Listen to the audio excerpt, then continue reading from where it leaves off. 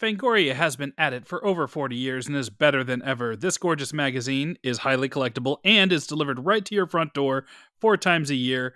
And you know what? Each issue is filled to the brim with articles exploring every nook and cranny of genre filmmaking, past, present, and future, with all the most exciting journalists, filmmakers, and horror know-it-alls to guide the way, including, from time to time, your intrepid Kinkcast hosts.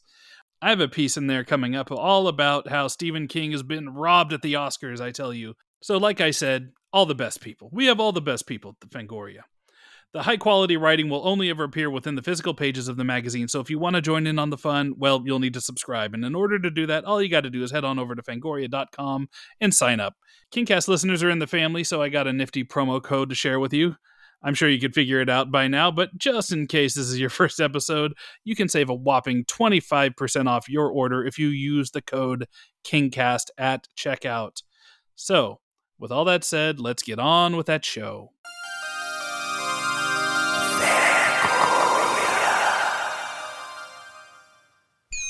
Hi. My name is Stephen King.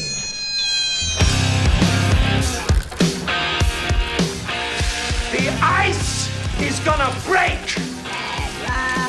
Bad Rob! You guys wanna go see a dead body? Well, sometimes that is better. Hello and welcome back to the Kingcast on the Fangoria Podcast Network. My name's Scott Wampler. And I'm Eric Vespi. And we are your hosts. We have a very exciting show this week for you folks. I say that every week, but I particularly mean it this week. We have one of our absolute favorite returning guests talking to us about a title that we have, as far as I can recall, not actually covered at length on the show before. And or at all, maybe. Yeah. Yeah. I think we may have in like a bonus episode on the low men, but not in the main feed and certainly not an entire episode. You know this guest as one of the most beloved and accomplished authors of the modern era, the esteemed buckaroo behind such tinglers as Space Raptor Butt Invasion, I Have No Butt and I Must Pound, and Creamed in the Butt by My Handsome Living Corn, a title which might be of special interest to a certain segment of the Kingcast fan base, as well as the recently released Camp Damascus, a no-joke horror novel that arrived to great acclaim earlier this year. His next horror novel, Bury Your Gaze, will arrive next year, but he's here today to discuss a very unusual Stephen King title, the 2009 novella which was originally released exclusively on the Amazon Kindle before later appearing in King's 2015 collection, The Bazaar of Bad Dreams. Ladies and gentlemen, love is real, and please welcome back to the Kingcast stage, Mr. Chuck Tingle. Chuck, how are you doing today? Hello! Oh my gosh, I am so excited to be here. I love chatting with you both, and I am really excited to be here with my fancy new microphone setup so that it'll sound crystal clear. Yes. You are coming through with razor clarity this time. Totally clear. Definitely not recorded through a Kindle from an alternate timeline crackling through the airwaves. I'm certainly on this timeline right now. That is true. This is a kind of depressing timeline to be on, so I wouldn't brag too much about that. But sure. I do appreciate the enthusiasm. Yeah, well, you know, it's easy to say that, but then if you go peeking into the other ones, you think, wow, actually, I guess this one's looking pretty good. We didn't end in the Cuban Missile Crisis.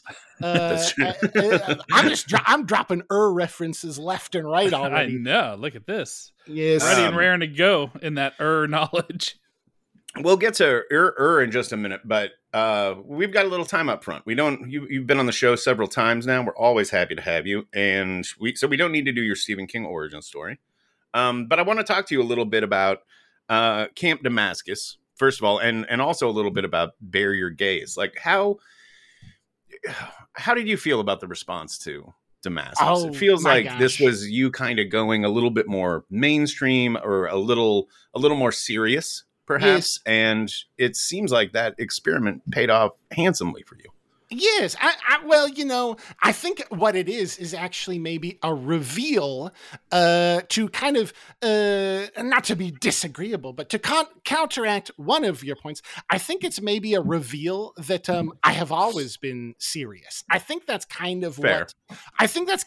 what Camp Damascus what that was and maybe why it resonated is because I think I operate artistically in a bit of a Trojan horse where I have these things that, no offense taken, they do not, I think to most buckers do not seem serious. I think there's a lot of versions of maybe what I do that are not sincere, but I really tackle art with a lot of sincerity, and my erotic tinglers are in fact sincere. So I think that when Captain Damascus came out, there's a lot of buckers who maybe wouldn't stop to read these explorations of erotic art because they do seem silly on the surface, who then are opening this book and thinking, wait a minute, this is good art. So I kind of think that it's more a function of,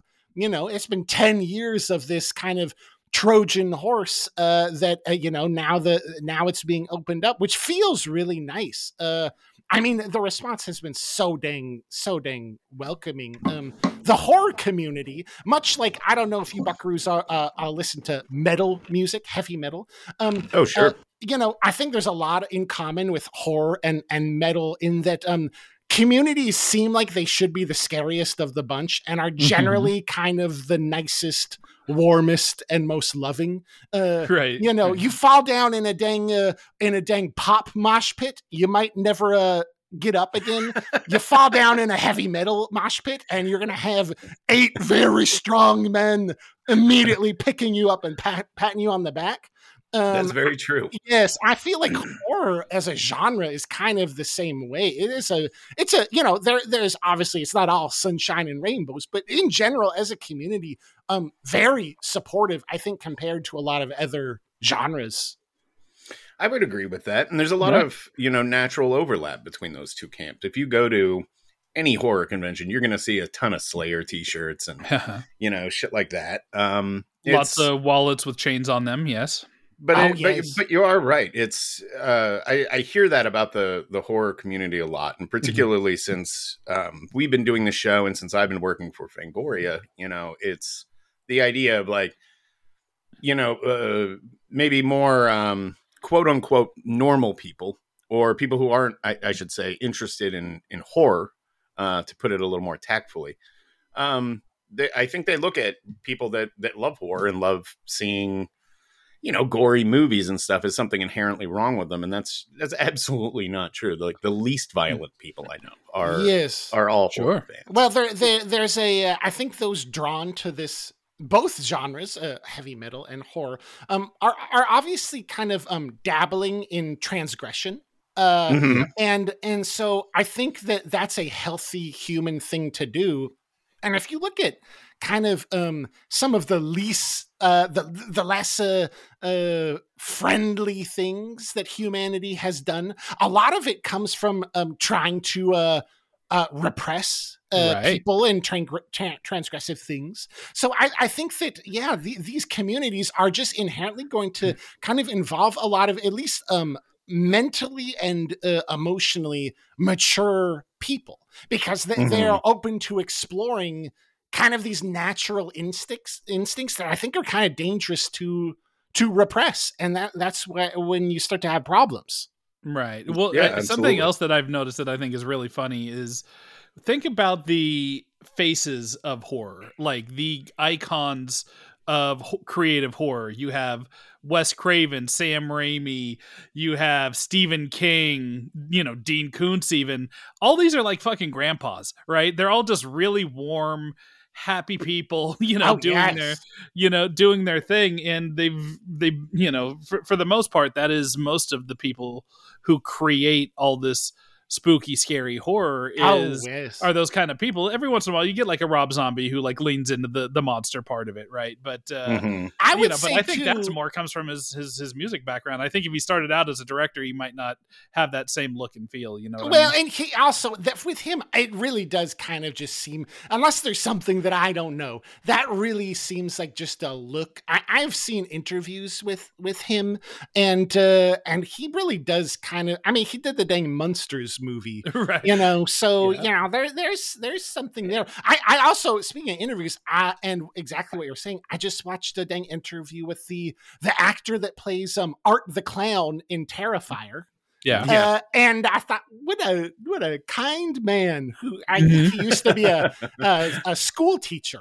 And I just thought, wow, oh my God. that what an incredible actor. And yeah, it really is true. There's just a warmth there. It's funny. The metal community too. I've said this a lot about Camp Damascus. I think, it is horror, but it is also, it's a cathartic story for kind of queer issues, obviously, but also, neurodivergent issues with an autistic main character, and me being autistic as well. But the thing I think that gets overlooked in that is that it's very pro metalhead, and I always kind of joke about that. I think it's very funny that there's so much representation there, but there's a character, Saul, who kind of triumphs in a scene of metal and grindcore, and there's demons and all kinds of stuff. And that was the first scene I thought of when writing that book, was actually kind of the ending. And it's just very it's a very throw up your horns in the air kind of moment. Right. So I love it when it resonates with other queer buckaroos or autistic buckaroos, but every once in a while I get the comments of the metalhead buckaroo saying, oh man, I felt so represented. And I think, that's great. Is metal the genre you listen to the most, Chuck? You know what? I don't think. I think that mostly I am a sort of a, what would you call it? A dad pop kind of guy. I mean, I really love Bruce Hornsby. Sure. Randy Newman. I just listen to. I'm gonna call it dad pop, but I also listen to literally everything. And I would say that if I'm not on a pop train, then it's probably going to be Meshuggah.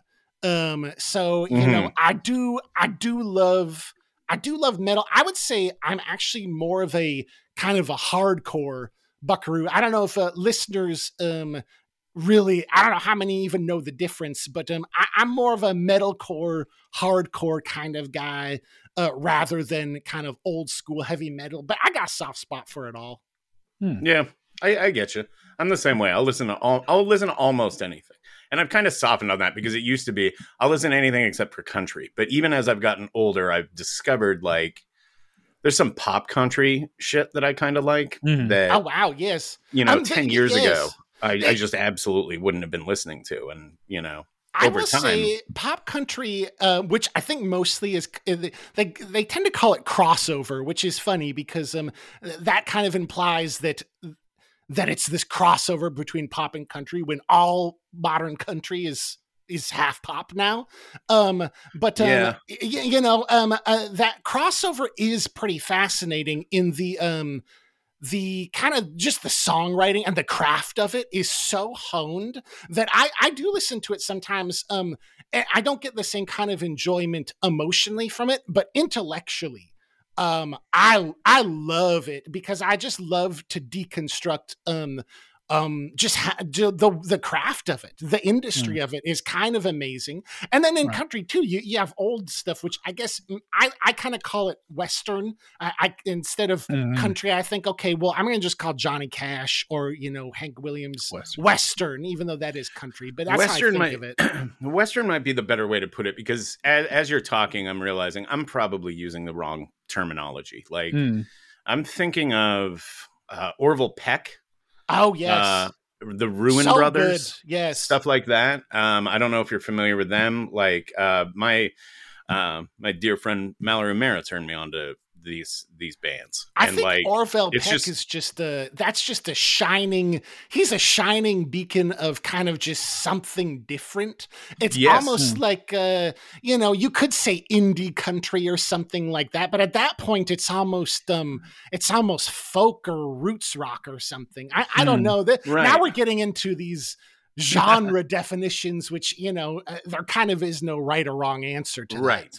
And so when I said pop country, what I'm thinking is, well, it's country, but it's also got some rock to it. And it's also So it's probably not pop country. I just don't know I don't know the terminology. I'm in uncharted territory here, but I'm having no, that's it's great. This is great. That reminds me. I listen to a lot of Chris Isaak, who I actually, when you think about, kind of falls into that category too. It's almost rockabilly, to be honest. Yeah. Yeah. Huh. Well, see, country, like I'm with you, Scott. Like, what is like popular country is not my cup of tea at all. But like I've come to realize that because I'm such an old school rock person, and when you go into the early days of rock and roll, that was mixing country and western into this new format, mixing it with blues, mixing it with, it was this hodgepodge of stuff. And I love all that stuff. And, and who doesn't love Dolly Parton? I found that I've really loved like Waylon Jennings and 70s country recently too. So I've had the exact same thing where I'm like anything but country. And then I realized, but I actually like a lot of country, and I think a lot of it's just born from the fact that there was the period of music that I listened to the most, like talking 50s through 70s rock and roll, has so much of a country influence to it. Like you listen to Leonard Skinner or even the Eagles, and some of their songs are very, you could just change the tempo slightly and you have a straight up country song. It's I don't know. It's interesting. Maybe it just means we're getting old, Scott. No, I think it means we're becoming more tolerant people.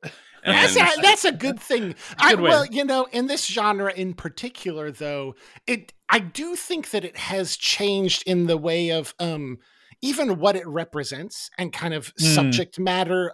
If you think about that 70s country, all those songs, all those artists, people kind of look back and call them outlaw country now. But back then, that is kind of what country was. I mean, look at it this way. The biggest name, Johnny Cash, was doing live records from prisons, talking about prison reform. Can you imagine a modern country artist doing a live album humanizing prisoners and talking about prison reform? It's just even the socio economic implications of the genre have completely changed. So yes, I think we are all kind of growing and maturing, but also that particular genre has just changed in a pretty wild way.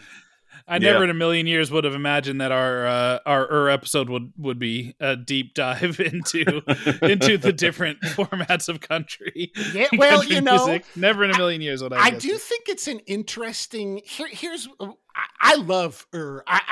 Well, can I ask, how do you, in an honest way, how do you feel about this story? I love it, but it seems a little divisive, and I definitely understand why. Some buckers think of it as a commercial, which I guess it kind of is, but that just makes it more fascinating to me. I love it. To the criticism that it's a commercial, I would say that Stephen King is a writer who, from the very beginning, was known for inserting brands, name brands, into his stories, and it was a method of just being more realistic. It's more immersive to hear a character say, like, I'd like a Miller Lite, or I'd like a Lone Star, or whatever, then I'll have a beer. Like whenever I hear that in a movie or read it in a story, it just kind of takes me out of it for a minute. Like, you're not going to specify what kind? Like, that's kind of weird. Breaks the illusion. There's an inhumanity to it that is not really. Yeah. It's like spotting a 555 number in a movie. Exactly that. Yes, exactly that thing. So I think King writing a story about a Kindle for the Kindle isn't really that far off the mark, and he's also always experimented with format. Yes. This wasn't even the first time he had done it. So I don't know. I think King is the kind of writer where he's so big and he looms so large over the landscape that there's always going to be a certain segment of the population that's taking the piss out of him just because, he's one of the biggest names on the block. Yes. I don't think the fact that it takes place, the story revolves around a Kindle and, originally appeared on a Kindle, has any diminishing it diminishes the power of the story in any way, which, to answer your original question, I like a lot. Yes. Yeah. No, I mean, exactly that. It tracks to, the same criticisms he got for talking about Pepsi Cola, and yeah, that's something I think he brought up when he came on the show, that he was always kind of knocked for that. And as Scott said, it's a realism thing. Now I can understand a little bit more at the time when the only way to get the story was to buy a whole new brand new device. I can understand some readers being butthurt about that, but in this day and age when it's republished elsewhere, if you're still I don't know, sore about that, I don't know what to tell you. The story's the story. Yes. If you don't like what he did, then guess what? There's about 5,000 other short stories and novellas, that he did the traditional way that you can read for your. Well, there's the country connection. We were talking about genres aging and kind of the way that art changes over time. Maybe this is why I like it so much, is that reading it now is so fascinating because you don't get that sort of direct connection to the Kindle on the Kindle exclusively for Kindle because they're so ubiquitous now. Right. That it really doesn't seem like a gag because everyone has an e-reader. So sure. At the time, I actually in preparation for this, because I'm curious about two things. One, I went back on Goodreads and wanted to read the reactions to the original publication versus kind of how it has changed. Right. And so much of it when it came out was focused on the Kindle exclusive kind of thing, which is, I think it's a pretty clever gag to write the story about this kind of existentially frightening new device being held in your hands. Outside of any advertising, I do think that it functions as a piece of art very well. Sure. But then as it goes on, that kind of, no one even kind of mentions that because it has such a different context now. It's just a device. It's like, if someone wrote a story about a TV before TVs were invented, and now they wrote it, these days, and you say, oh, it's another dang horse story about a TV set. It's just so interesting in that way. And then the second thing that I don't know the answer to this. I don't know if either of you do, but the version that I read was the original version, I believe, because I didn't read it out of Bazaar of Bad Dreams, which apparently was edited.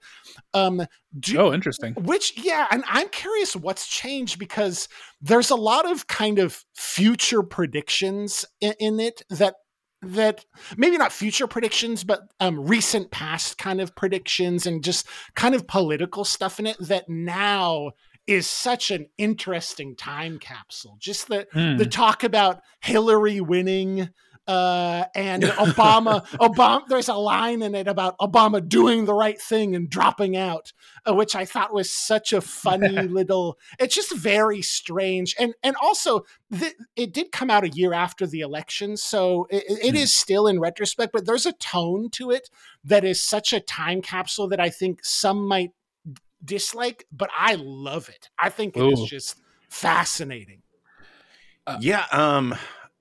Honestly, I've never read it on a Kindle. I've never read it on an e-reader or anything. I've only read it in Bazaar of Bad Dreams. And I have a really hard time reading digitally, Oh, okay. Like an article on my phone, I can do that. But a book, I've tried it, my ex-wife had a Kindle and, tried to get me interested in it. And I can't do it. I need the heft of a book in my hand. Yes. And yes. I like being able to see how far into the book I am just by glancing at the side of the pages, and yes. She very correctly pointed out, it'll tell you what your progress is and all that, but it's just not the same. This is one of the areas where I'm not embracing the technology. Usually I have no problem doing that. And I like new gadgety kind of shit, but not with I can't do it with books. You sound just like Wesley, what's his face? I know. Right? Yeah, that's basically the plot of the story. I should clarify too. I don't, I did audiobook, but the audiobook that I did was a solo kind of a solo download with the cover. It wasn't like a chapter of Bizarre Bad Dreams. So actually, I guess technically I don't know which one I did, but I go audiobook first is my preferred. And then I'm with you. I like a physical book and then ebook at the bottom, actually, probably. Yeah. Yeah. No, I did the audiobook as well for this, and I believe that it was recorded. The version that we heard is recorded by Holter Graham, who, funnily enough, he's the kid from Maximum Overdrive. Wow. Did the reading. No shit. Yeah, did the reading for this, and he fucking killed it. He did a great job with it. But according to the always dependable Wikipedia, that was recorded by Simon and Schuster in February of 2010, and then was just rolled in. So I think that's the version that would be the closest to the one in the Kindle. But before we go any further, Chuck, this isn't a story that I get a feeling that a lot of even Super King fans are very familiar with. And so I want to make sure everybody kind of knows what the plot is of this. Would you be willing to kind of run us through the plot before we get too deep into the weeds here? Yeah. I might mess it up, so fill in the blanks. But if you need a lifeline, feel free to throw it out.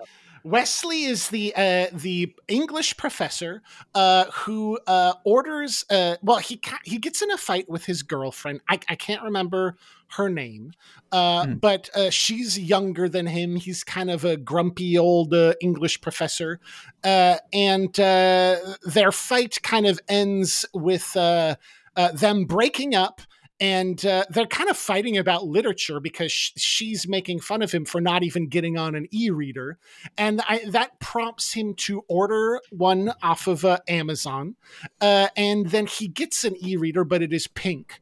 And when he boots it up, he sees that it's a version called the reader, which is we come to find out through kind of a series of him going through and scrolling through the various stores on it, that the reader has access to books from other parallel timelines of reality. Maybe that's why I like this book so much, because a lot of my writing has to do with kind of mixing of timelines.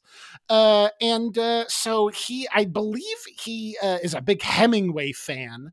So he starts reading Hemingway books from after Hemingway's original death, looks up Edgar Allan Poe, and goes through the book, and then discovers, I guess, New York Times articles of parallel timelines, and then local newspapers. And the local newspaper then reveals that after a basketball tournament that his ex-girlfriend now is on the way back to town on a bus. There is a drunk driving accident and she dies.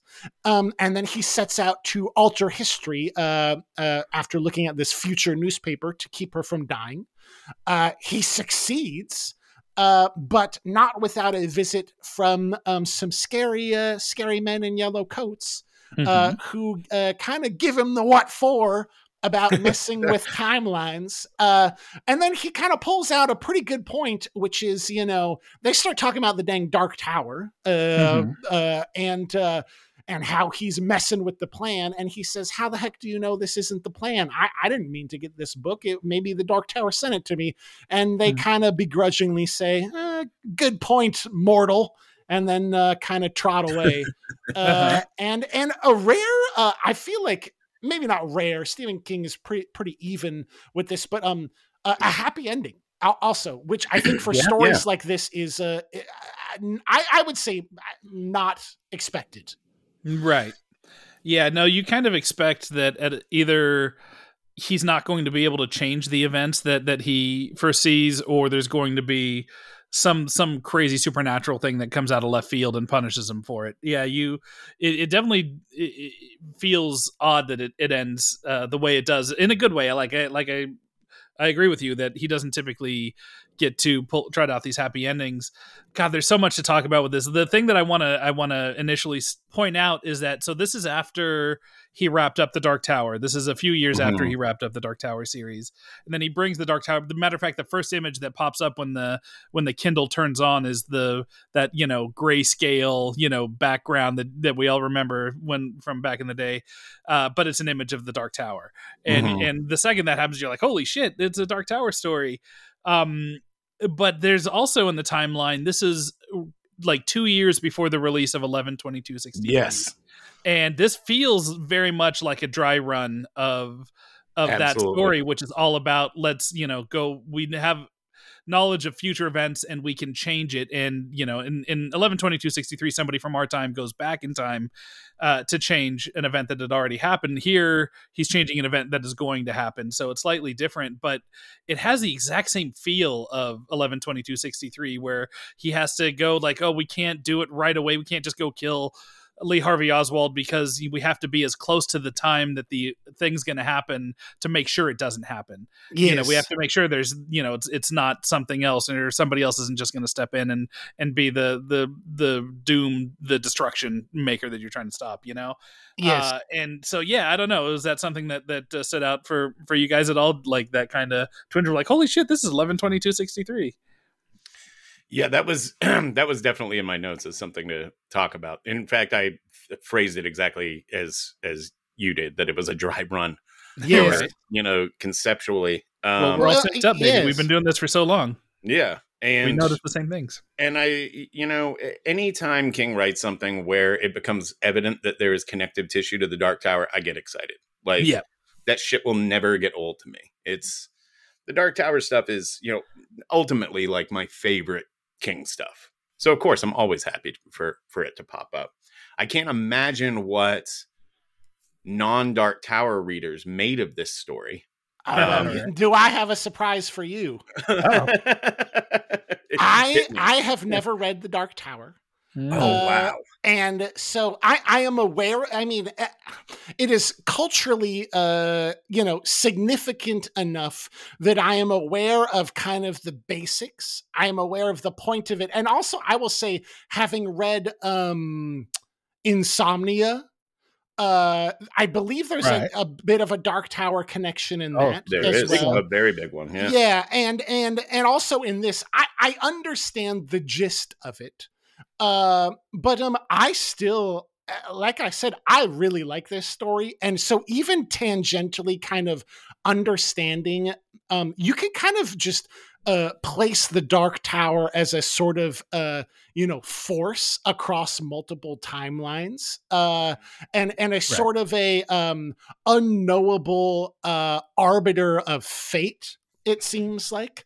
And kind of understand it from there. So I kind of appreciate the amount that's included, because I kind of didn't need to know. If the Dark Tower didn't exist, I think this would work as a sort of, you read it and you think, oh, that's a mystery box that I'll never open. Sure. And it's supposed to just be very otherworldly and strange. So I do still I still liked it. I will say, to go back to your comments of book, I'm just gonna call it the JFK book, because I never remember what the actual date and title the numbers are.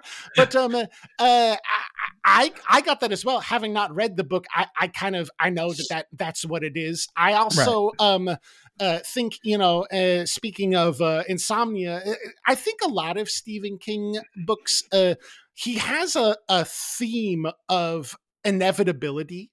And so I think this was almost a twist ending to me, in that it was a twist happy ending, because he deals with this kind of inevitable fate so much.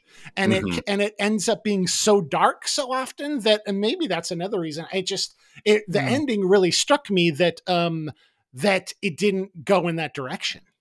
Right. It's also kind of an addiction story as well, because our lead, Wesley, at a certain point, like, realizes this could be a real problem for him, having unlimited access to an infinite number of works, books, because this is a dude obsessed with books. And so this would be like, for the movie equivalent, if we got a device, Scott, it was a Netflix that could access, Spielberg movies that have never happened. Or, or, say fucking Orson Welles, lived another 10 years and turned out another, genius. Like, we would never leave the house. We would always be watching that shit. Yeah. And so for this to be an addiction story on top of that, what you made mention of, Chuck, about the, the inevitability, something inevitable is coming. The fact that it's both of those things and it still has a happy ending, you're right, is really out of step for King. Oh yes, but in a good way, like because usually his addiction stories, the character will a lot of times not overcome it, but sometimes they will. But it hardly ever still ends where everybody's happy and their roses. They don't and rainbows, walk away. They never walk away unscathed. Yes, and I would say that this is a rare case. I mean, just looking at the story, if you're to ask me, given everything you just said, would I want my own Kindle? Heck yes, I would. Of course. I'm not gonna disobey the paradox functions, but and hey, maybe that's why maybe we're validating the critique that it's just a dang Amazon advertisement, because I am coming away from it thinking, that sounds pretty dang good. What if I order a Kindle and I get the version? Yes. Well, so, okay. We briefly, I guess right before recording, kind of talked about this. Of course. Well, I'm going to start by saying this. Here's my one critique, my biggest critique. That I find frustrating and unbelievable is that I love any story that kind of breaks the fourth wall or plays with format, and that's why I like this Kindle story on the Kindle. But I will say the fact that Stephen King doesn't write himself into this book is frustrating to me. It's the only I dock it it's a 4.5 star for me, and I dock it because that he thought about that, because how would you not? And then he's Wesley in the book is going through all these authors. I say, if in reality, if you gave an Kindle to anyone, 97-8% of them would immediately look up the book Stephen King never wrote. He's one of the most popular authors of all time, and the fact that it's not even mentioned, it doesn't even cross his mind, I find to be very unrealistic. Well, I have a pretty good response to that. Okay, let's hear it. But I can't really tell you. Does it have to do with the Dark Tower crossover? Because I know about that. I didn't realize that there was anything. So I guess is the implication that this book takes place on a timeline that Stephen King doesn't exist? I think that he was. How do I put this? You can spoil it you really can. I'm curious. Okay, well, for anyone else that's listening. Yes, earmuffs. If Dark you haven't Tower seen earmuffs. The Dark Tower series. He appears as a character in the Dark Tower series and becomes like sort of a linchpin in the last few books of the series. And so my immediate reaction is, well, he was probably saving that for the books themselves that play in that particular card, or he only wanted it to exist there. If this was written after those came out, I'm not entirely sure. I guess it was after. But the fact that it's so connected to the Dark Tower, kind of like, I don't know. I see what you're saying, but I think he wouldn't have to. I think it might muddy the waters in terms of what he would already done. I guess I can't comment too much without reading the Dark Tower. What do you think? I think there's a simpler explanation, and that's the fact that our main character is a literature snob. So he would be looking up. He'd be looking up Hemingway and Poe and like the classics. He wouldn't be looking up the popular authors. That's interesting. Fair. That's a pretty good explanation. It's also kind of a bit of a self-deprecating joke. Yeah, and it sure is. And there actually are quite a few in this. I think, but if he was going to do that, I think it'd be even funnier if he kind of made fun of himself in that way and mention it. Right. I am talking, so my next, I have Bury Your Gaze coming out. That's my next horror novel. And it is about creation. It's about a screenwriter.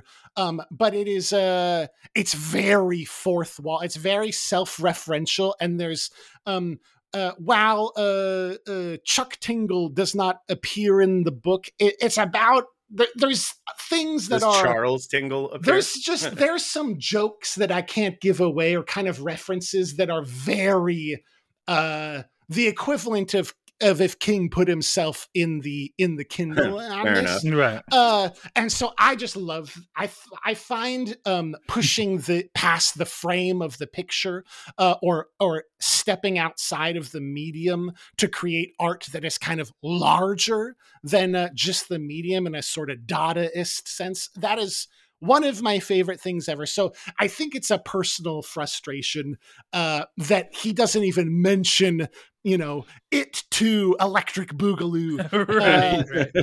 Does drive me a little nuts. But that being said, I was going to say the other funny joke, self-deprecating joke, is the fact that this literature professor who's always struggling to write his novel looks up the timelines to see what book he wrote, and finds that on every single timeline he's never written a novel. It's very funny.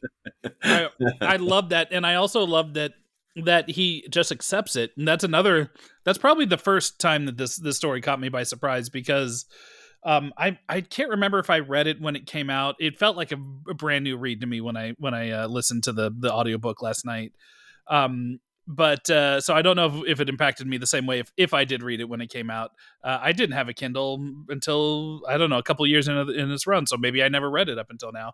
But anyway, I that really kind of threw me for a loop, because I was kind of anticipating it going in a Yesterday kind of direction, where you have this struggling writer who's always wanted to be a writer, and now he has the access to this Hemingway novel that never was released. And what if he just transcribes it, and just word for word, slaps his name on it and takes it out, and he has a moment where when he realizes he's never been published, where I'm like, aha, this is where it goes. This is where he's going to be depressed about this. And instead he's kind of freed by it and going, well, it just wasn't meant to be. And I don't really feel the need. I think one of the other characters brings it up, and he's just like, nah, it would be hollow.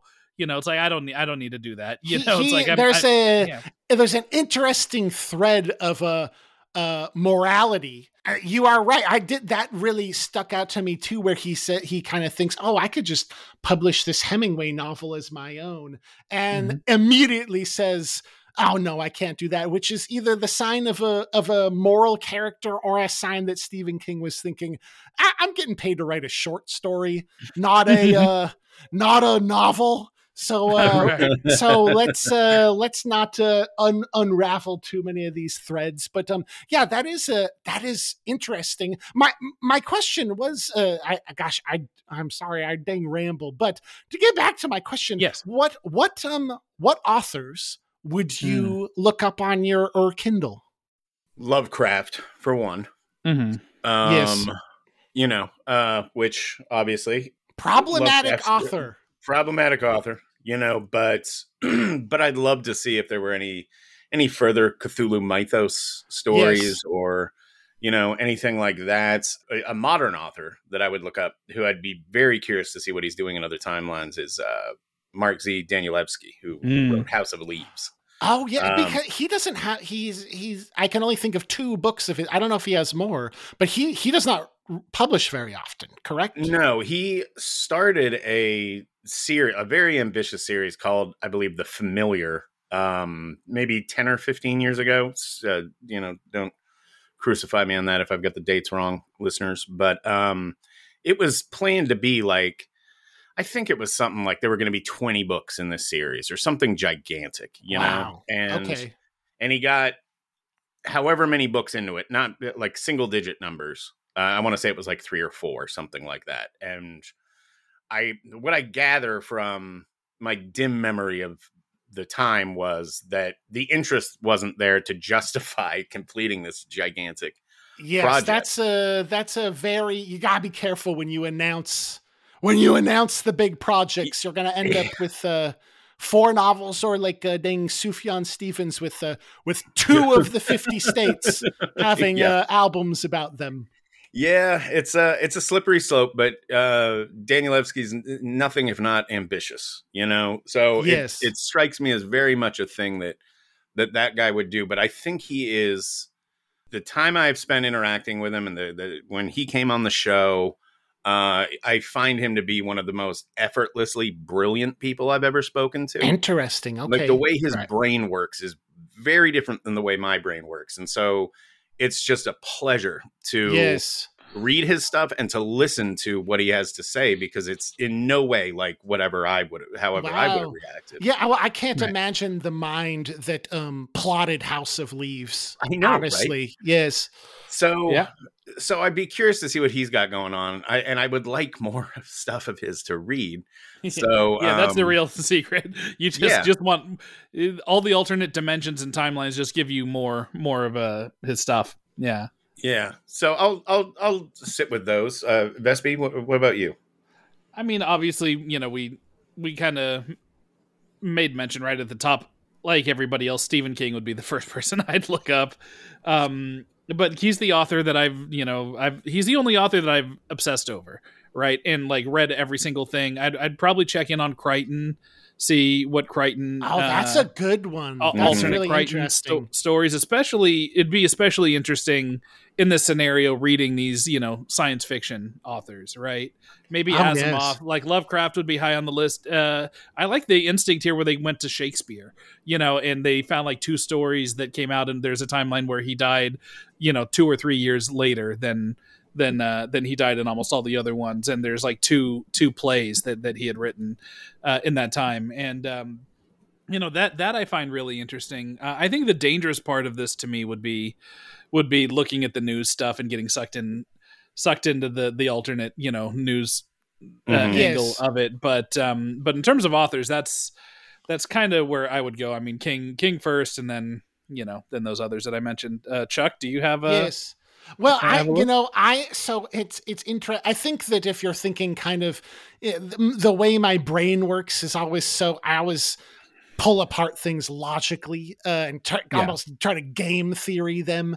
Right. So really, if you're kind of limiting your options, you got to think someone who either has a lot of works, but they're so big that everyone knows them, a Shakespeare or a King, where there is a lot of work, but they are so kind of ingrained in academia almost that a new piece from them would be fascinating. Right. And so for me personally, that's probably H.P. Lovecraft. I really love H.P. Lovecraft. He is a very problematic author, had a lot of pretty vile opinions about things. Right. So I think what's kind of fascinating about that is kind of thinking, wow, gosh, I wonder if there's timelines where he is not as problematic. I wonder what's the progressive H.P. Lovecraft timeline look like. Right. And is that a different genre? Is he even a horror writer in these roles? Because so much of what he wrote was a fear of the other. He was so xenophobic that was the ultimate fear for him, and it kind of became things from other worlds that you can't understand. And so it's you think, well, what is H.P. Lovecraft without all that xenophobia? Is a curious question. Another, I don't talk about. It's funny because I'm so much more influenced by kind of film and music and things. I really don't read that much. I'm reading a lot more lately, but when I was younger, it was King, and also another pseudo problem. Kind of, he's a bit of a scoundrel. I won't say, definitely not H.P. Lovecraft problematic, but Bret Easton Ellis. I would be very curious about some of his other works. Having been a young buckaroo who read American Psycho at a young age. And that kind of brings me to the other point of an author who hasn't released very much. Harper Lee. Someone with very few books, I think, is another one where you can kind of go in and really get a lot of bang for your buck. And Bret Easton Ellis does not release books very often. I honestly, after hearing everyone's answers, I kind of think that the most bang for your buck, other than like a Shakespeare, actually Michael Crichton, what you said, that's a pretty dang smart one, because popular enough to kind of be everyone knows every single Michael Crichton book in some way, or most of them, but also kind of fewer books than you'd expect for someone as popular and as big as him. And also kind of died, kind of recently. Definitely could have had a timeline where there was another 20 years. Yeah. So that's, and he's also smart enough to like, you're not going to have the majority of timelines where it's somebody who just got lucky or inspired at the right point. Like Crichton was such a smart guy that he would have, in pretty much any scenario, would have been turning out work. So you would have, an infinite number of Crichton style, things to listen to, or to watch. Or to read. Let me do that again. But okay, so you mentioned that you grew up a movie more inspired by movies, and I think everybody here like are more movie geeks than they are literary geeks. Sure. So say you got your version of was you got access to a Netflix account that would have categories of where you could have an infinite number of films from, going back to the dawn of cinema. And now, like, I think that a lot of what we've been discussing would still be at the forefront, would it not? Like the idea of you would find these giant populists like a Spielberg, and what are the alternate Spielberg movies? Oh, yes. Or you would find the people like Kubrick who didn't make nearly enough movies while they were alive, but everything that they did, was a masterpiece in some way, shape, or form, right? Yes. So Kubrick it's like would be who would be the first one? Yeah. I think, you hit Kubrick and Spielberg, are pretty great choices. I feel like there's a difference in the answer for kind of what is the best choice kind of for arts, and what is the best choice for kind of personally. There's a sort of era of 80s slasher that frustrates me, that there's only a finite amount of Friday the 13th and Nightmare on Elm Streets and Halloween's. I'm curious about kind of alternate slashers, maybe a Wes Craven without Nightmare on Elm Street. What just kind of where those things go. I honestly, I find myself I was thinking mostly about music with it. If it was kind of an iPod, I thought, a lot of, I do listen to a lot of kind of, older bands that do have a limited amount of recordings that I have kind of listened into the ground. So, another Talking Heads record would kind of be wonderful. Right. And then someone like Radiohead, who, I know every single Radiohead album front to back. So entirely new catalogs of these bands, I think. What does the 70s output of the Beatles look like? Oh my gosh. What if they didn't break up in 1970? Incredible. It's like, would their anger towards each other, would that have manifested in the music? Yes. So many early deaths. Nirvana, right? Sure. I guess Hendrix, it would be, that's so that's as I kind of mentioned, I think Stephen King thought, well, this is a short story, so yes, let's kind of take things down. But that would have been a really funny ending, by the way, to the story. Is like he meets up with the ex-girlfriend. She's holding up the sign that says "I love you."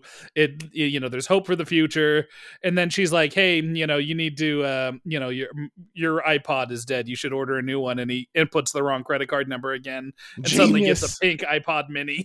That is mail. And he's like, "No, not again." Yes. We touched on this idea a moment ago, but didn't really explore it. The idea of, if Wesley in the story were to publish writing from these alternate dimensions by masterful authors as his own, and he immediately turns that down. I don't think I would have the the nerve to do that. It just seems like crosses a line for me morally. But yes, something I would do with this thing that does not cross a line for me morally is using it like the sports almanac from Back to the Future 2 to look up news headlines and fucking bet on things. And I'm going to 100% do that shit. Yeah. I'm not going to dock a full star for it, but that is my other criticism is, I know it's kind of cliche. I mean, what with Back to the Future and all, but it's cliche for a reason. It's because everyone would do that. It's not a cliche because it's a bad idea. It's literally what everyone would do. And that is kind of just not even a thought in this, which I think is a little strange. Well, that whole concept of being able to see headlines from the future is only introduced right at the end, where he kind of notices that there's a way more expensive subscription that you can get, where you can download, you type in a date and you can download the local headline. He's like, for shits and giggles, like he gets his like 10 downloads for $100 or whatever the fuck he pays for it. And he's like, well, I've already done it. I might as well see what the headline for tomorrow is, see if my girlfriend's team wins the game. And that's when he sees the accident headline. I think that maybe if the Lowman hadn't shown up and taken his Kindle, that maybe that would have been more of an issue for me, that he doesn't explore that, because the temptation's there. If you have this device where you can just type in, the date of the fucking Super Bowl, or the day after the Super Bowl, and like be able to bet on that shit. Everybody would be tempted. Everybody would be tempted. I think when that little alert popped up and said you have 10 downloads, I would be thinking, okay, a $1 million bet on the Rams. Then that's a $2 million bet. How many do we get to 10? I think that's the first thought that a lot of buckaroos might have. Sure. Yeah. I don't know how you would stop yourself from doing it. That's a level of morality that I can't even imagine. Yes. Like, well, it's because you're taking the money from like fucking casinos and bookies and shit. You're not, there's that is true. It would be coming. It'd be righteous. Honestly, at a certain point, it would be coming from the casino's insurance company. So that's probably fine. Another kind of moral question that this poses. So for me, what I'm going to do is I'm going to go in there and see, Chuck Tingle books. And then I'm going to say, well, is it unethical for me to release these novels of mine from other realities? I wrote them. So if I copy those and release those over here, is that immoral? I don't know. I don't think it is. No, I think it's a chewy question, and I'm sure that there are some people would say, no, it's not this version of you. You don't know what is impacting the personality of that version of you. And so therefore it is not actually you. But I would give that a pass. It's copying from yourself. It's self-plagiarism. Yeah, it is like, how close is that to maybe 2 or 3 generations down the road of Chat GPT, right? Of just like you train your yourself, AI program to study your work, and then say, all right, now go make me something, and then you redo it. It does get a little murky, but my instinct on that is like, fuck no. That one, there's no victim, and 2, you did it. It is you. It may be an alternate version of you, but it is. Yes, I guess it is your work. You're not trying to pass off Shakespeare as yourself. The philosophical question there is you from a different timeline. The sentience there, is that you? That's the philosophical question. I don't think, technically speaking, it is, because we are a product of our environment and our upbringing and a million other tiny little things that we're not even really cognizant of on a day-to-day basis. I might see a really shitty movie trailer in the morning and be in a bad mood that day that causes me to do something that I might not normally have done because, I was in a sour mood for some stupid reason, and that me in that timeline is a dipshit. who has allowed Yes. something very, very small and insignificant to influence his mood into making a poor choice somewhere. Mhm. You know, whereas this version of me might not give a shit, you know? Yes. You know, little tiny things like that can inform who you are as a human being and what your disposition is. Yes. So I am inclined. See, I agree with that. I'm inclined to think that it is a separate entity. So therefore, I don't know if I am as cut and dry on the it's okay to copy from. I think honestly, where you win me over, although I think it's a separate entity, it would absolutely be a victimless crime. Right. So Yeah. And at that point, I'm like, well, even if it is a different entity, it is me. There's something about it where I would still feel okay. Yeah. Yeah. And you're also representing like 99% you anyway, right? Or 98, you would judge it based on, you'd read it yourself and go, this is absolutely my voice. This is what I would be doing anyway. But then, like I said, you get in that weird, like fucking AI conversation where it's like, that's kind of what, you know, Yes.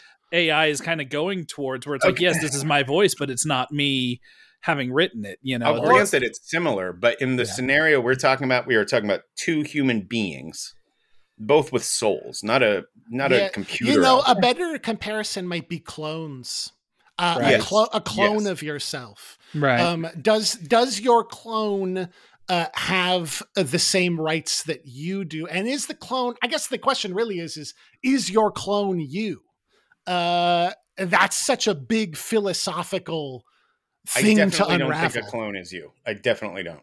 Okay. No. Especially like assuming a clone is made in a lab and then raised by another family, that's absolutely not going to be. It might look exactly like me, but it's not me. I think I get caught up on a clone exists in the same universe dimension as you do, and this other version of you, you're not taking something from another version of you that then they do not get to benefit from. You know what I mean? So it's like, I think that's where it becomes gray. Like, even if it feels like you take it from somebody, it's not like that person can then not, you know, have published this and benefited, you know, in, you know, their career or monetarily or whatever from this piece of material. Whereas if you had a clone and you stole their book that they had written, that then they cannot, and put your name on it, then they could not, you know, benefit from their own work. You know what I mean? Yes.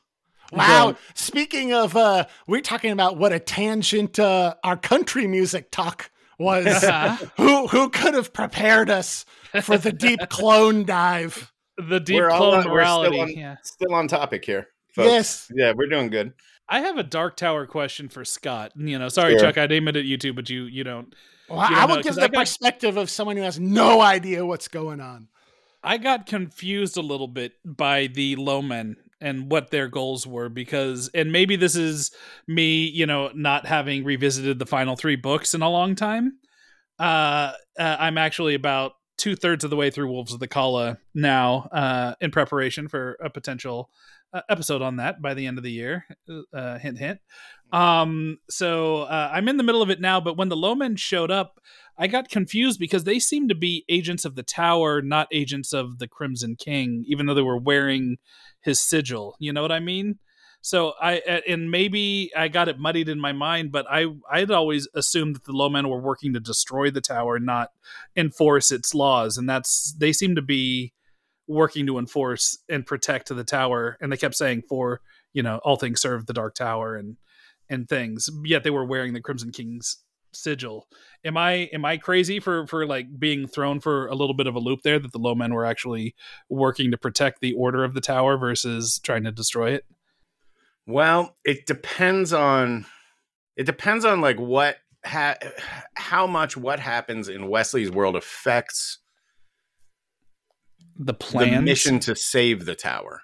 Right. I think is the answer. And so it's like, yeah, it might seem like they're working on its behalf, but actually it might be just everything's supposed to play out in a certain way in order to make sure that their mission is successful. And by doing this, you could create a butterfly effect that might fuck up our plans. Having no idea, Dark Tower nerd shit. No, having no idea about any of that. I can only imagine extra variables in any plan would be a bit of a nuisance. Yeah, Right. especially across dimensions and timelines, Yes. and that story is monkeying around with all that stuff. So Right. Well, I mean, maybe on a similar note, maybe you both can help me with this and my understanding.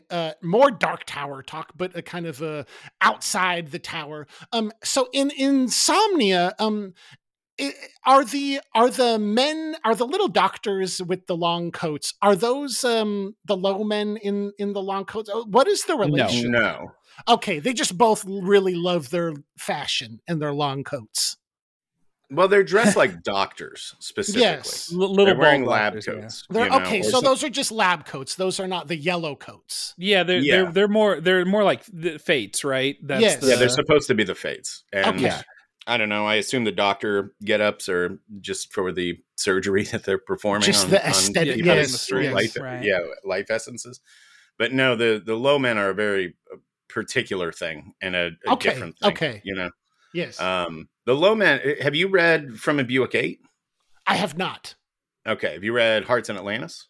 No, but I have heard that that's a very direct connection, right? Yeah, both of those feature low men in yellow coats. Both of those stories. Okay. Hearts in Atlantis introduces them, I believe, right? I don't think that they were a thing. Yeah. in Wow. the Dark Okay. Tower lore until Because when Hearts in Atlantis, yeah. when I think of Hearts, I think of was it a made for TV movie or just a No, movie? it was a full movie. And with was that Anthony Anthony Hopkins. Hopkins? Yep, and Anton Yelchin, yeah. Did that movie do well, or was everyone just very confused because of this Dark Tower connection? None of the Dark Tower shit is in the movie. Oh, okay. That's what. Whenever I hear about that connection, I always think the Anthony Hopkins movie. There's these guys running around in They were movie? supposed to be in the movie. They're pretty much just FBI agents or whatever, hunting down a psychic old man. Okay. In the book, they're hunting him down for a very specific reason because his powers can be used to assist in toppling the Dark Tower. So yeah. Yes, They just make him generic though. FBI guys in the movie. Yeah, I love the idea of these like weird dudes who their faces don't fit entirely, and they're riding around in these like, what basically look like pimp Cadillacs, dressed like fucking Huggy Bear, and just putting up lost pet posters and shit. Yeah, it's such a bizarre concept that I love the low men so much. Anytime they pop up in a thing, I get, I guess that's Dark Tower stuff, and I get excited by Dark Tower connective tissue, Right. but particularly the low men. They're just a great creation. Yes. We got to get you reading the Dark Tower, Chuck. Yeah, well, so this is a great example of my favorite Stephen King. I think the first time I came on, what I talked about is how, his writing style, especially with these very thick, long books that are just, you kind of exist in them. They kind of wash over you, and you, they are so big that you almost remember like the time in your life that you were reading them. Yep. And that's kind of the beautiful thing about them. And then at the same time, he has so many of these short stories. And my favorite kind of, it's hard to say, I won't say my favorite, but lately what I am really dang into is going in for the rare short stories. I go on the library, I look up what is the most kind of overlooked Stephen King short story. That's kind of why I chose this one, is I've just been listening to all these weird kind of stories that I think eventually they're going to get collected and put out as a novella or a collection. But before that happens, that is my thing. So lately I have been going in and reading the short. So, if you guys want me to come back for Blockade Billy, you know who to call. Well, you should really go on the hunt for this really rare one called Alan's Penis. We had a... Is that real? No. Don't waste Chuck's time. This is how you know here's the perfect example. Sometimes buckaroos don't believe me when I say that all of the erotic Tingleverse is sincere and not a comedy bit. If you ever wanted proof, it's that you could say, you gotta look up Stephen King's story, Alan's Penis. And my instant thought was, okay, let me write this one down. That sounds like a good one. That is a perfect example of how my sensibilities are very different than most buckaroos.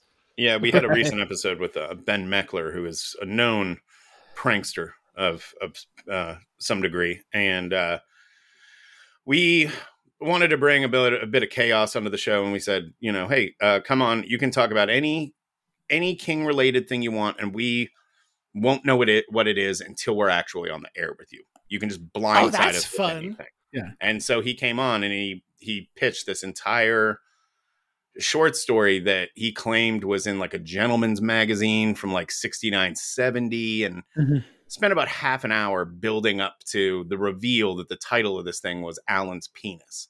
At which point I was like, this motherfucker. Like, wow. Like great. That was the tip off. But up until then, he definitely had me going for a while. Yes. If he had just changed the title. There's a way to do it. A lot of these, you just got to say, they were all in Playboy. That's like the trope of the old Stephen King short story. They're all in an old issue of Playboy. I think I can see how you could kind of make up an old overlooked gem. Those fascinate me. I do really like finding those. I also kind of get disappointed when they get collected. When I realized this was in Bizarre Bad Dreams, I thought, oh dang, I kind of wanted to be the weird Kindle exclusive one. Well, I mean, listen, man, I think you still picked a title that isn't in the forefront of most. Definitely not the most casual Stephen King readers, and I think even for the most hardcore Stephen King readers, like Bizarre Bad Dreams is a collection that's often overlooked. Like nobody really talks about. I don't know if there's like even a standout story. Like almost all these collections have their standout story because they get adapted into something big. Yes, right? Well, three of the most recent ones that I have read, just finding weird little stories, are all collected in that morality and Blockade Billy. I read both of those, and those ended up in Bizarre Bad Dreams. I actually really like both of those. Blockade Billy, I can understand. That has got to be one of his lowest rated Goodreads scores. But I actually like it. I don't know. It's a baseball thing, right? It is, and I think that the issue with it is that it really builds up to be a let me just say really quickly, Blockade Billy spoilers. I don't know how many buckaroos out there are worried about that, but it builds up to be, it really feels like it's going to have an incredible supernatural reveal. And the reveal is very natural, and I think that's why so many are disappointed by it, is that it's there's nothing supernatural in it, and that's kind of the reveal. And so I think that a lot of people thought, well, that's a little disappointing. But for me, kind of like this, where it has the happy ending, I liked it because I thought, wow, the twist is kind of that there's no twist. I kind of like that. Right. Yeah, I'm looking over a list of the stories in Bizarre Bad Dreams, and I know I have this book, and I know I read most of these, but I would be hard pressed to tell you what a lot of them are about. I recognize them by title, and that's about it. And I don't think I actually read Blockade Billy because I thought it's a sports thing, and I'm not typically interested in. Yes. Well, I am medium into sports, not a fanatic, and not so much baseball, but it actually does.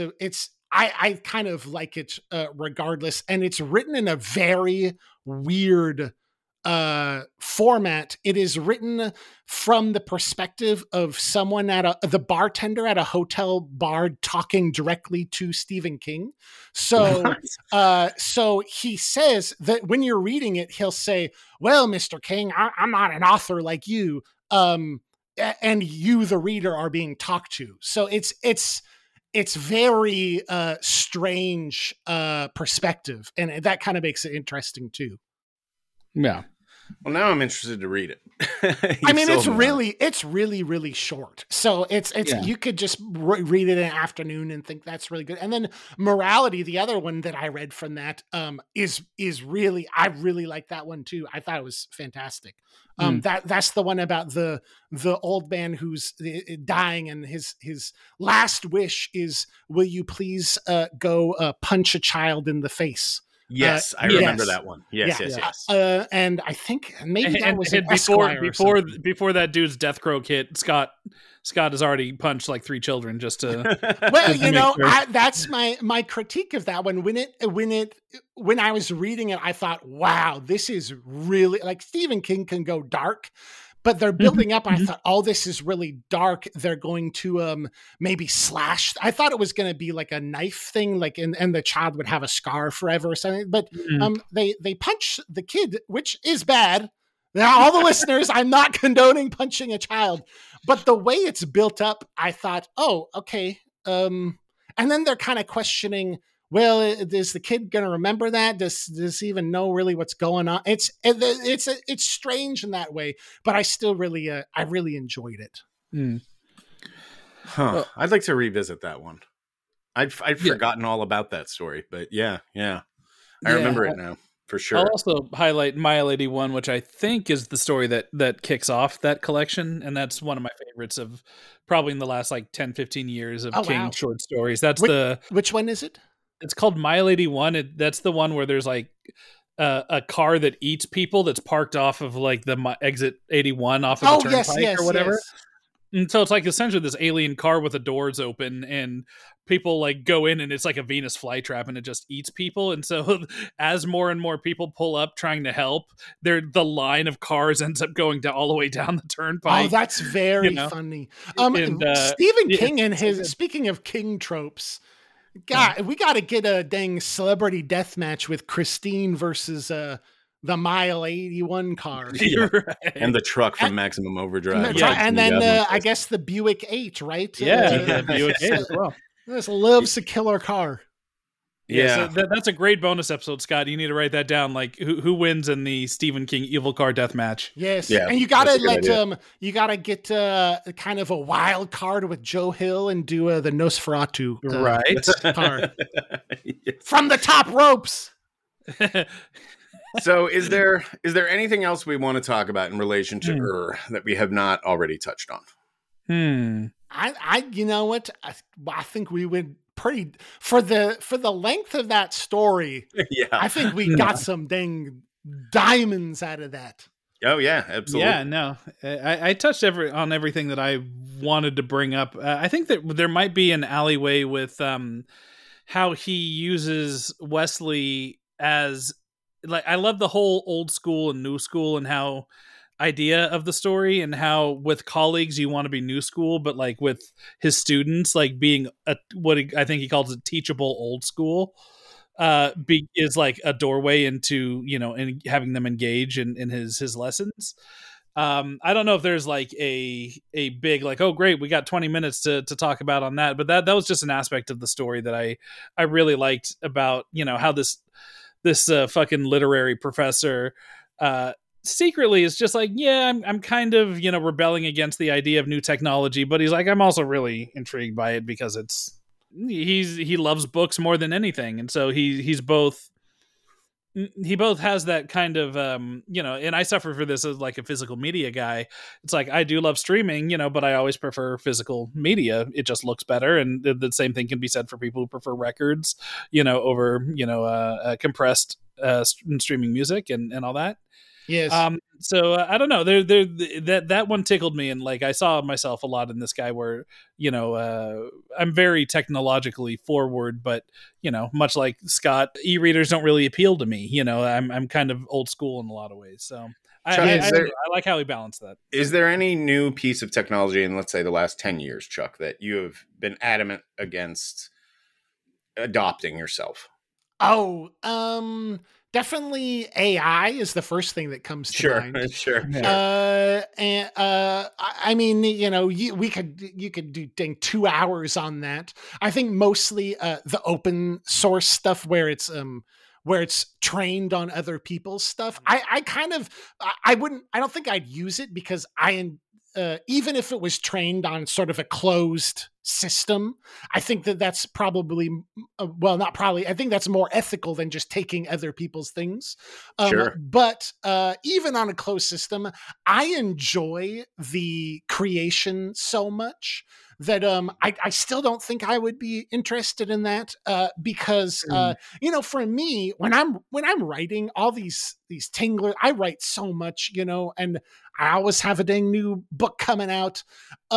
And the reason a lot of it, is because that's just kind of my state of being, is to create these things. So, I guess I did say earlier I would copy from myself in another timeline, but maybe if I was really faced with that, maybe I wouldn't, because I just like creating. So, I think that that's kind of the one thing that I just have not adopted. I'm trying to think if there's anything else that I just kind of cannot. That's probably the big one right now. I don't know. Is there something that you both don't get into? Well, beyond the Kindle, like an e-reader thing, TikTok would be probably one of them. Yeah. I don't need anything to do with TikTok. I don't have any use for this. It is a very confusing. I've started to post on. Well, I started a long time ago. Just I will copy my post onto TikTok, and every other platform I can understand. I can kind of wrap my head around right. it. I just can't. I still post there, but I cannot. I have no idea what it is. It is still so dang confusing to me, and that's coming from somewhere who's big on Tumblr. Tumblr should be the most confusing one, and it is not. TikTok, I totally get Tumblr. You can just plug it right into my veins. I'm fully on board. And TikTok, I have no heckin' idea. TikTok, I couldn't even tell you how to embed a TikTok on Twitter or another platform, and I've looked. I don't even know if you can. Well, I've seen people post links to videos that are clearly TikToks. They say, the TikTok thing comes up at the end on Twitter, but there was something somebody sent me once, and I was like, oh, I want to post this to Twitter, and I just straight up couldn't figure out how to do it without, like, to where it was just embedding the video. And if you're listening to this, please don't come at me to explain this. I really don't care. Your inbox full of TikTok tutorials. I know people are trying to be helpful, but like, I really don't. I'm never going to use it. It's just, it's a confusing platform to me, and also the entire energy of the place feels like not my energy. So God bless the people that are using it, and I'm glad y'all are having fun with it. But that one's not for me. Yes. What about you, Eric? You got an. Well, if we're talking like platforms specifically, I can't make heads or tails of Pinterest. Like, I tried, and like, it looks just like a fucking unmade puzzle to me. Like where they took out all the border pieces. Like, I couldn't tell you how to post, where to look for other posts. Like, I think I went to Pinterest like. There was a link to something. Maybe it was like something dumb, like a jack-o'-lantern stencil design or something I was looking at, and I was like, oh, I'll go here to download it. And literally, I signed up for Pinterest so I could access the platform and like follow a link. And I was just like, it might as well have been in hieroglyphics to me. I could not fucking. Like, I couldn't back out of that room quick enough. VR is kind of that way. Like, I've really enjoyed VR, especially during the lockdown. VR was a really fun escape, but I get headaches with it. Like, it's such a pain in the ass to make the room for it. And I'm like, yeah, and I'm lazy. I don't want to stand up and do shit. Just give me a controller, put it in my hand. I'm going to be that old dude in the nursing home, Yes. fucking around and seeing I can't Junipero wait. maybe, but I have to be able to sit down and just like veg out and Yes. and do my I game, can't wait until VR does not make you sick, but I had same experience. I think it was during lockdown. Old Chuck, I don't play video games much. I play one video game, which is Dead by Daylight, and that's all I do. Right. But during lockdown, I thought, I'm going to get one of those dang headsets and try it out, and got that. And I think it was a game name of Resident Evil 7 or something. I don't know which name. Oh, Jesus, yeah. But that was a VR version, and I played the whole game with VR.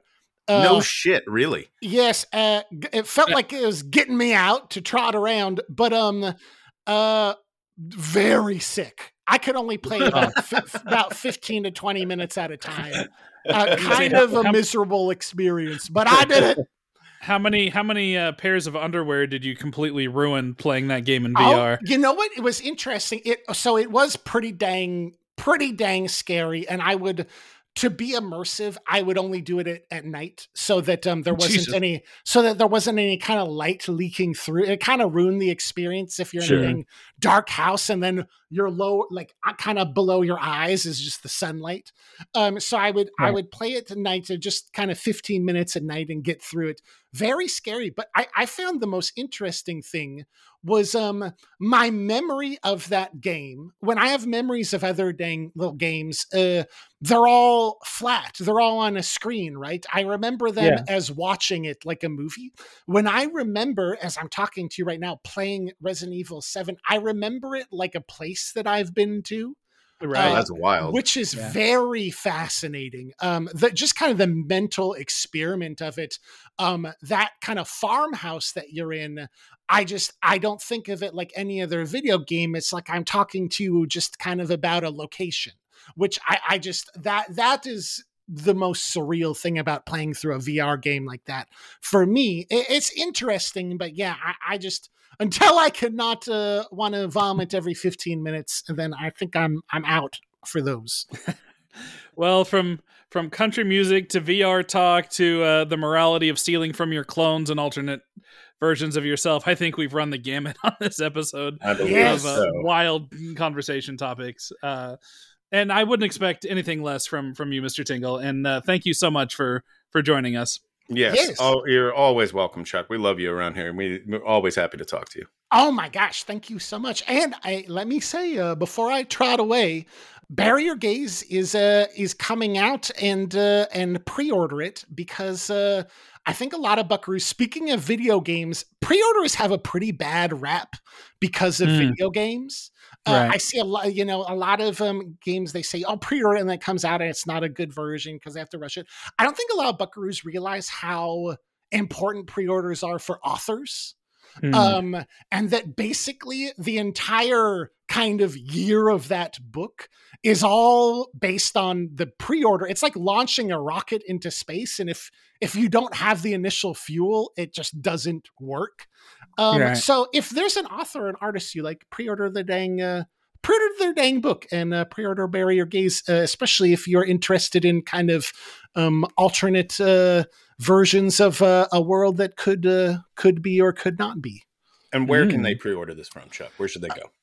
You can pre-order it literally anywhere, but something interesting that I've learned in getting into kind of the world of traditional publishing, the best place and way to pre-order a book for things like bestseller lists or any of those things are hardcover versions is kind of the number one, and from an indie bookstore actually is which is really nice to know. You'd think that it maybe would be a system not that way, that you want to go to kind of a bigger one.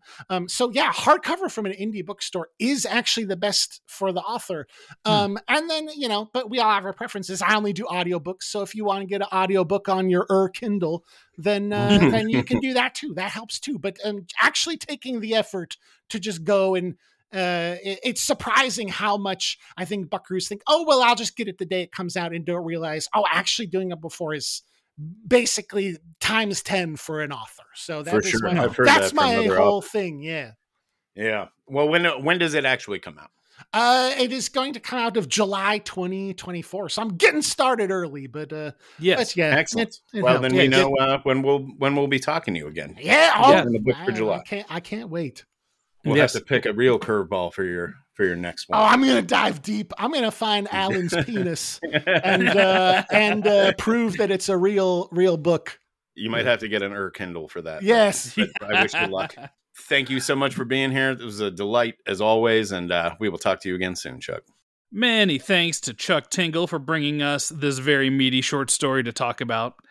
So you might have noticed a lack of Wampler in this outro. So I must admit that due to my hectic travel schedule, getting me back in front of my microphone way past Pop-Pop's Wampler's bedtime, I'm going to do the rest of the outro solo. That's right, just me. Which means I'm going to try to get through this as quickly as possible. The short version is that next Wednesday we will be returning to Derry once again.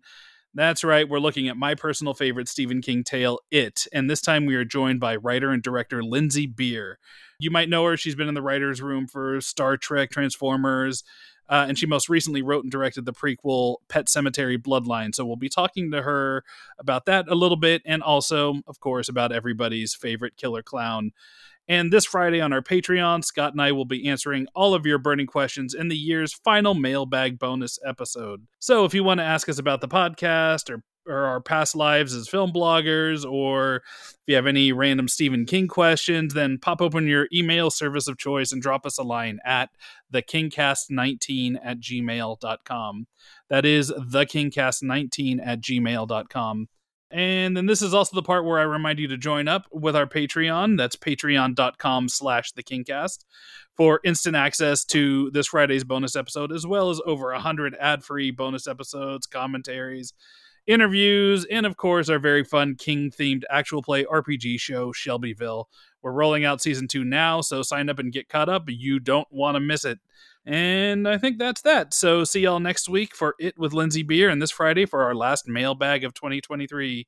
Love is real. The Kingcast is a Fangoria podcast production. The show is produced, hosted, and created by Eric Vespi, that's me, and Scott Wampler. Tira Ansley and Abhi Goel are executive producers. Daniel Danger is our art director, and editing is done by yours truly.